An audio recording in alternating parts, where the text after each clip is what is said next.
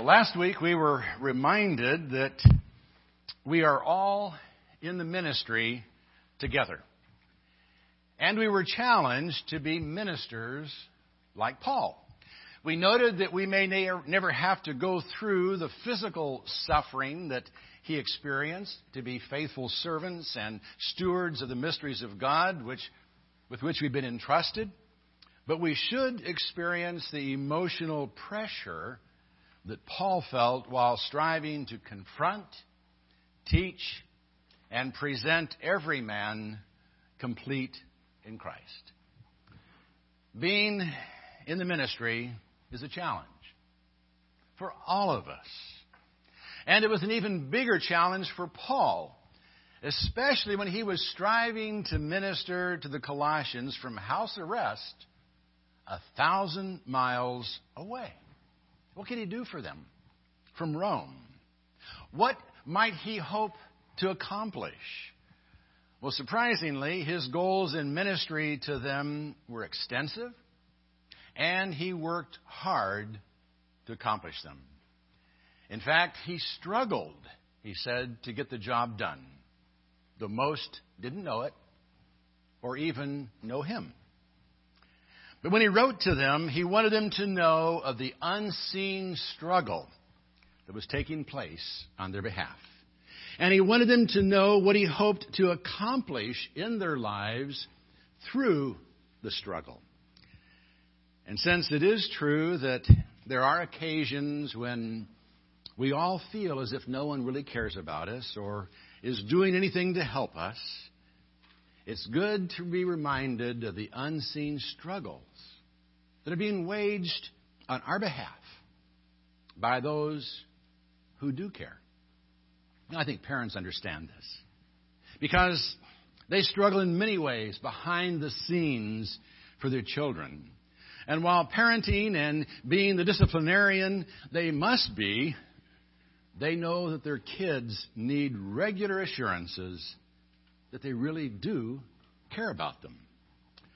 Likewise, Paul was a spiritual father to multitudes, many who didn't even know him, and he wanted them to know of his struggles on their behalf. And the first thing he wanted them to know was simply that he struggled for the encouragement of their hearts. We're in Colossians, ready to start the second chapter. For I want you to know how great a struggle I have on your behalf, and for those who are at Laodicea, and for all those who have not personally seen my face, that their hearts may be encouraged, having been knit together in love. Back in verse 29 of the first chapter, Paul spoke of striving to be able to present them complete in Christ. And here he said he wanted them to know how much he was struggling on their behalf, striving and struggling. They actually share the same root word in Greek, and it's a word for agony or to agonize. Paul was saying that he agonized on their behalf and on behalf of those in Laodicea, a sister city in the Lycus Valley. He wanted them to know that as a minister, he didn't just agonize over those he personally led to Christ. He even agonized over the saints he didn't know and who had never met him. And he said he struggled greatly on their behalf. But how could he? How could he really struggle greatly on their behalf 1,000 miles from them? Well, obviously he could worry about them. He could even agonize over them, hoping they were getting the encouragement they needed to remain faithful to Christ. And he could worry that they weren't loving each other as much as they should. But what could he actually do for them? Well, he could pray for them. In fact, he had already assured them that he was doing just that. He said he prayed for them regularly and that he hadn't ceased praying for them since hearing of their faith and their love and the way they were growing in the Lord. And now he says he wants them to know how great a struggle he had on their behalf, that their hearts would be encouraged, and that they would be knit together in love. I'm guessing his struggle took place in prayer. I really doubt that his prayers on their behalf were quick little, and Lord, bless the saints in Colossae. I've got a feeling his prayers were more like those of Jesus in the garden. That Paul agonized in prayer over the Colossians. Now, I've got to be honest here. That challenges me. Because I can't remember the last time I actually agonized in prayer for anyone, let alone someone I didn't even know. When I'm aware of a need, I do try to remember to pray about it, but I've never sweat drops of blood in prayer. And quite frankly, I don't believe we need to storm the gates of heaven to get what we want, or that we need to fast and clothe ourselves in sackcloth to convince God that we're serious. But maybe we do take prayer too lightly. Maybe we would see more dramatic results in the lives of others if we did agonize in prayer over them. And maybe we'd be more effective in our ministries if we prayed more like Paul.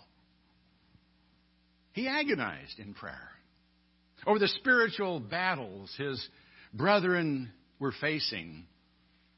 And he could really do so because he understood what they're going through. You see, Paul was going through the very same battles himself. Paul was in house arrest, chained to a Roman guard. His missionary activities had been brought to a screeching halt. I'm sure he had his questions, his doubts, his trials, his temptations. I'm sure he needed encouragement and the assurance that he was loved and remembered. I'm sure he had to struggle to maintain his own faith at times.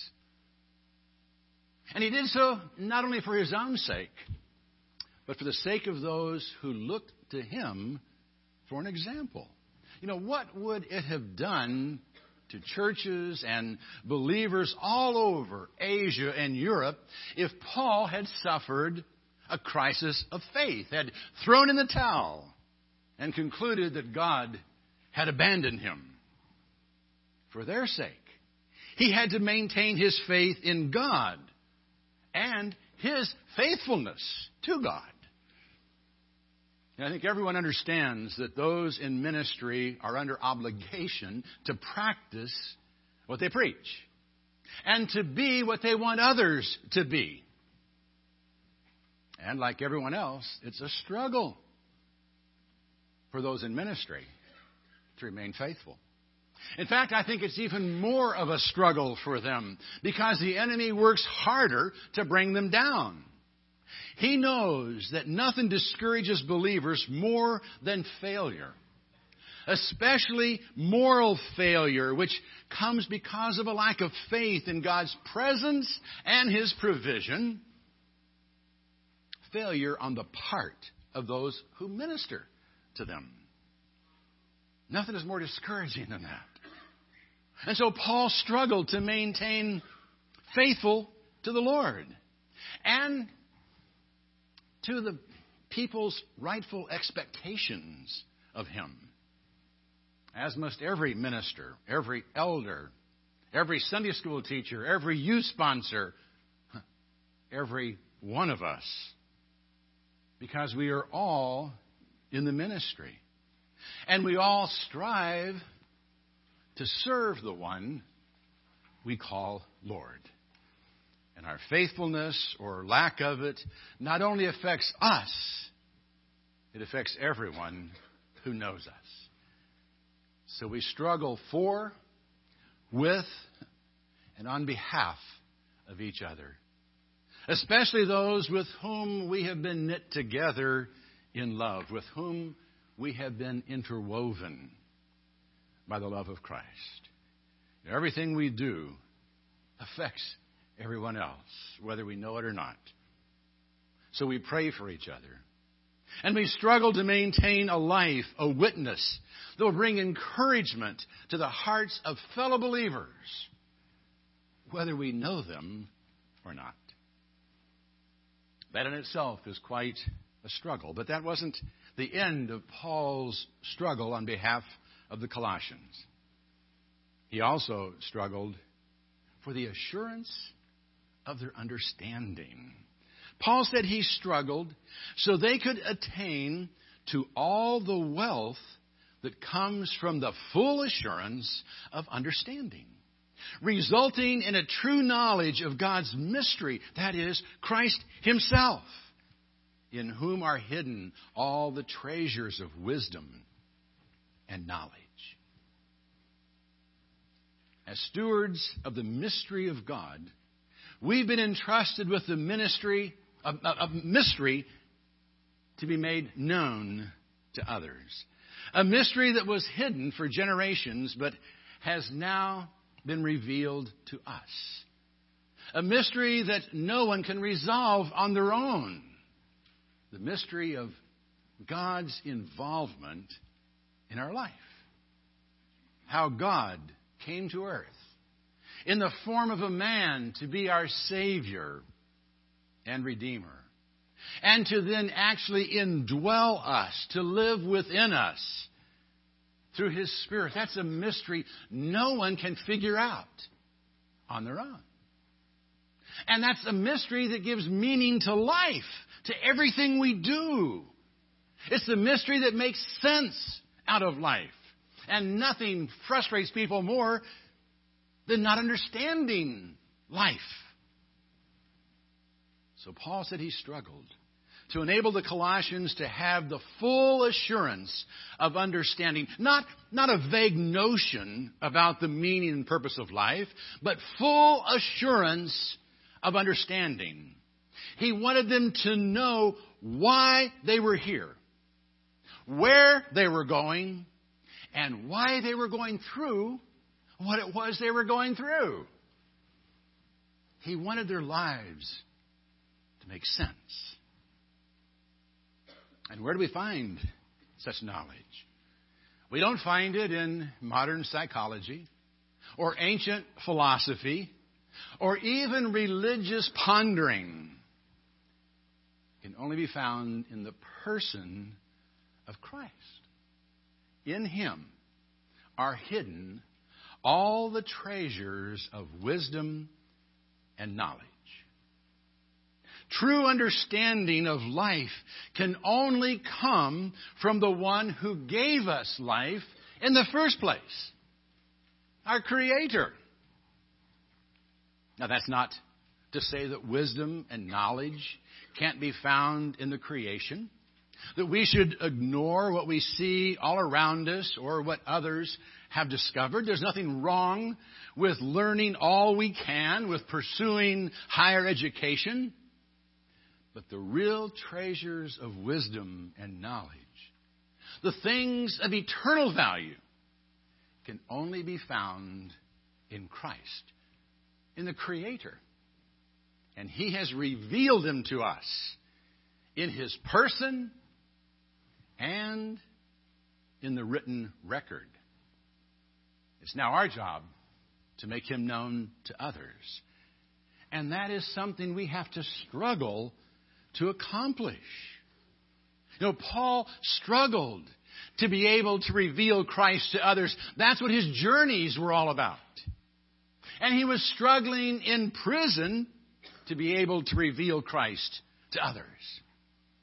It was from prison that he wrote many of his epistles.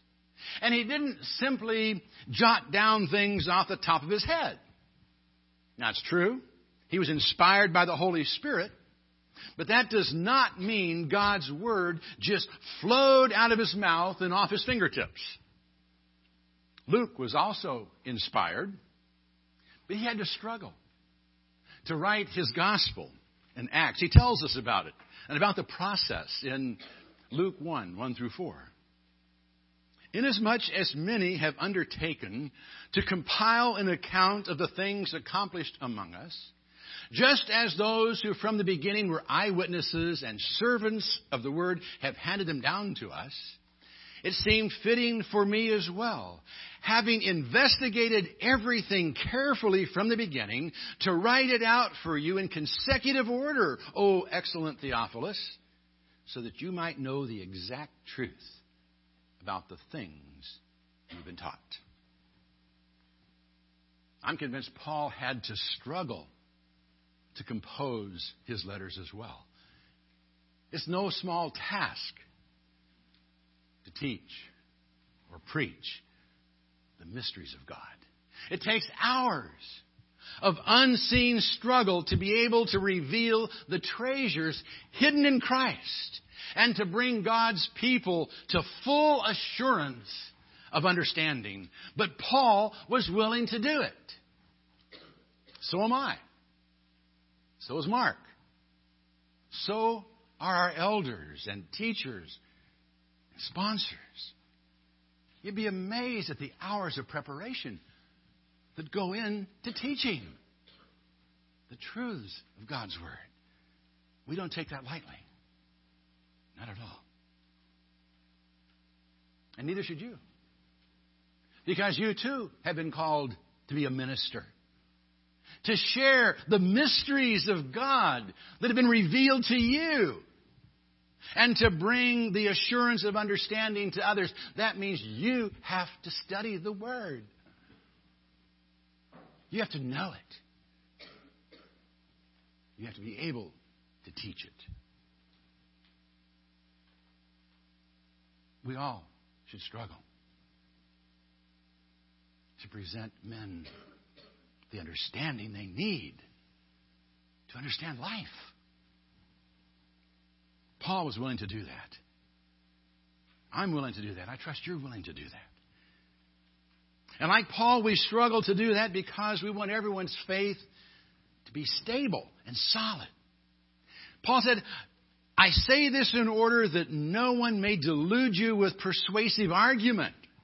For even though I am absent in body, nevertheless I am with you in spirit, rejoicing to see your good discipline and the stability of your faith in Christ. Paul wanted the Colossians to be secure in their faith, to have full understanding, to have true knowledge of God's mystery, to have the treasure of wisdom that would last for all eternity. And he wanted them to know that they had it, so they wouldn't be deluded into thinking they needed something else. Paul knew that there were many who would try to delude believers with persuasive arguments. In fact, the Colossians had already been confronted by some, and some had been persuaded. Paul wanted to stem that tide. And he sought to do so by praying and writing, and by reminding them that even though he was absent from them in body, he was with them in spirit.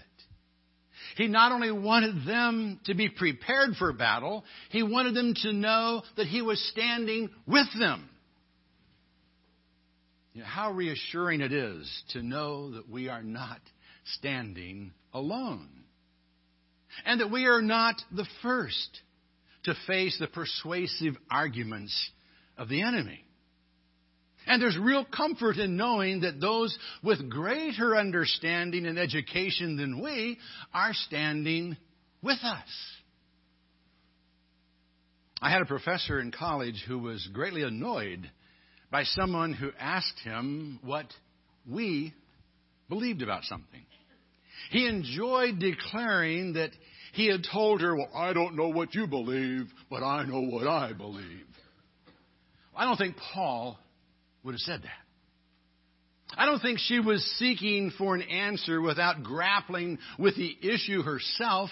I think she was simply looking for assurance that what she believed was shared by someone who was more knowledgeable than she was. And there's nothing wrong with that. Now, there's no guarantee, that someone with a PhD understands the mysteries revealed to us in Christ. But it is good to find some who do.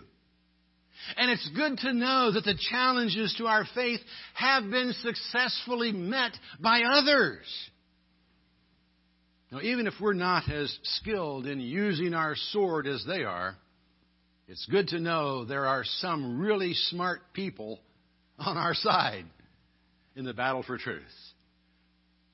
And Paul said he rejoiced to see that the Colossians were maintaining good discipline and stability of faith. The words have a military connotation. The word for discipline pictures straight lines in the troops. And the word for stability pictures a united front.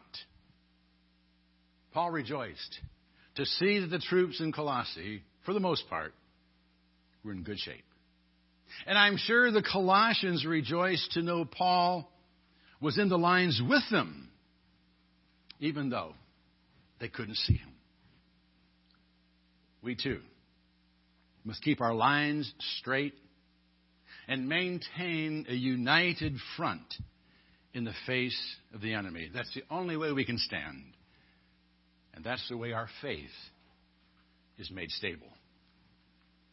Now, that's not to suggest that our faith will be made stable and secure only if we stand united with those in positions of influence or acquiesce to a majority opinion. Authorities and majorities can be wrong. So we don't take a vote to determine the truth. We don't line up behind people just because they think they're important and claim to have knowledge. The ground of our faith, however, is true.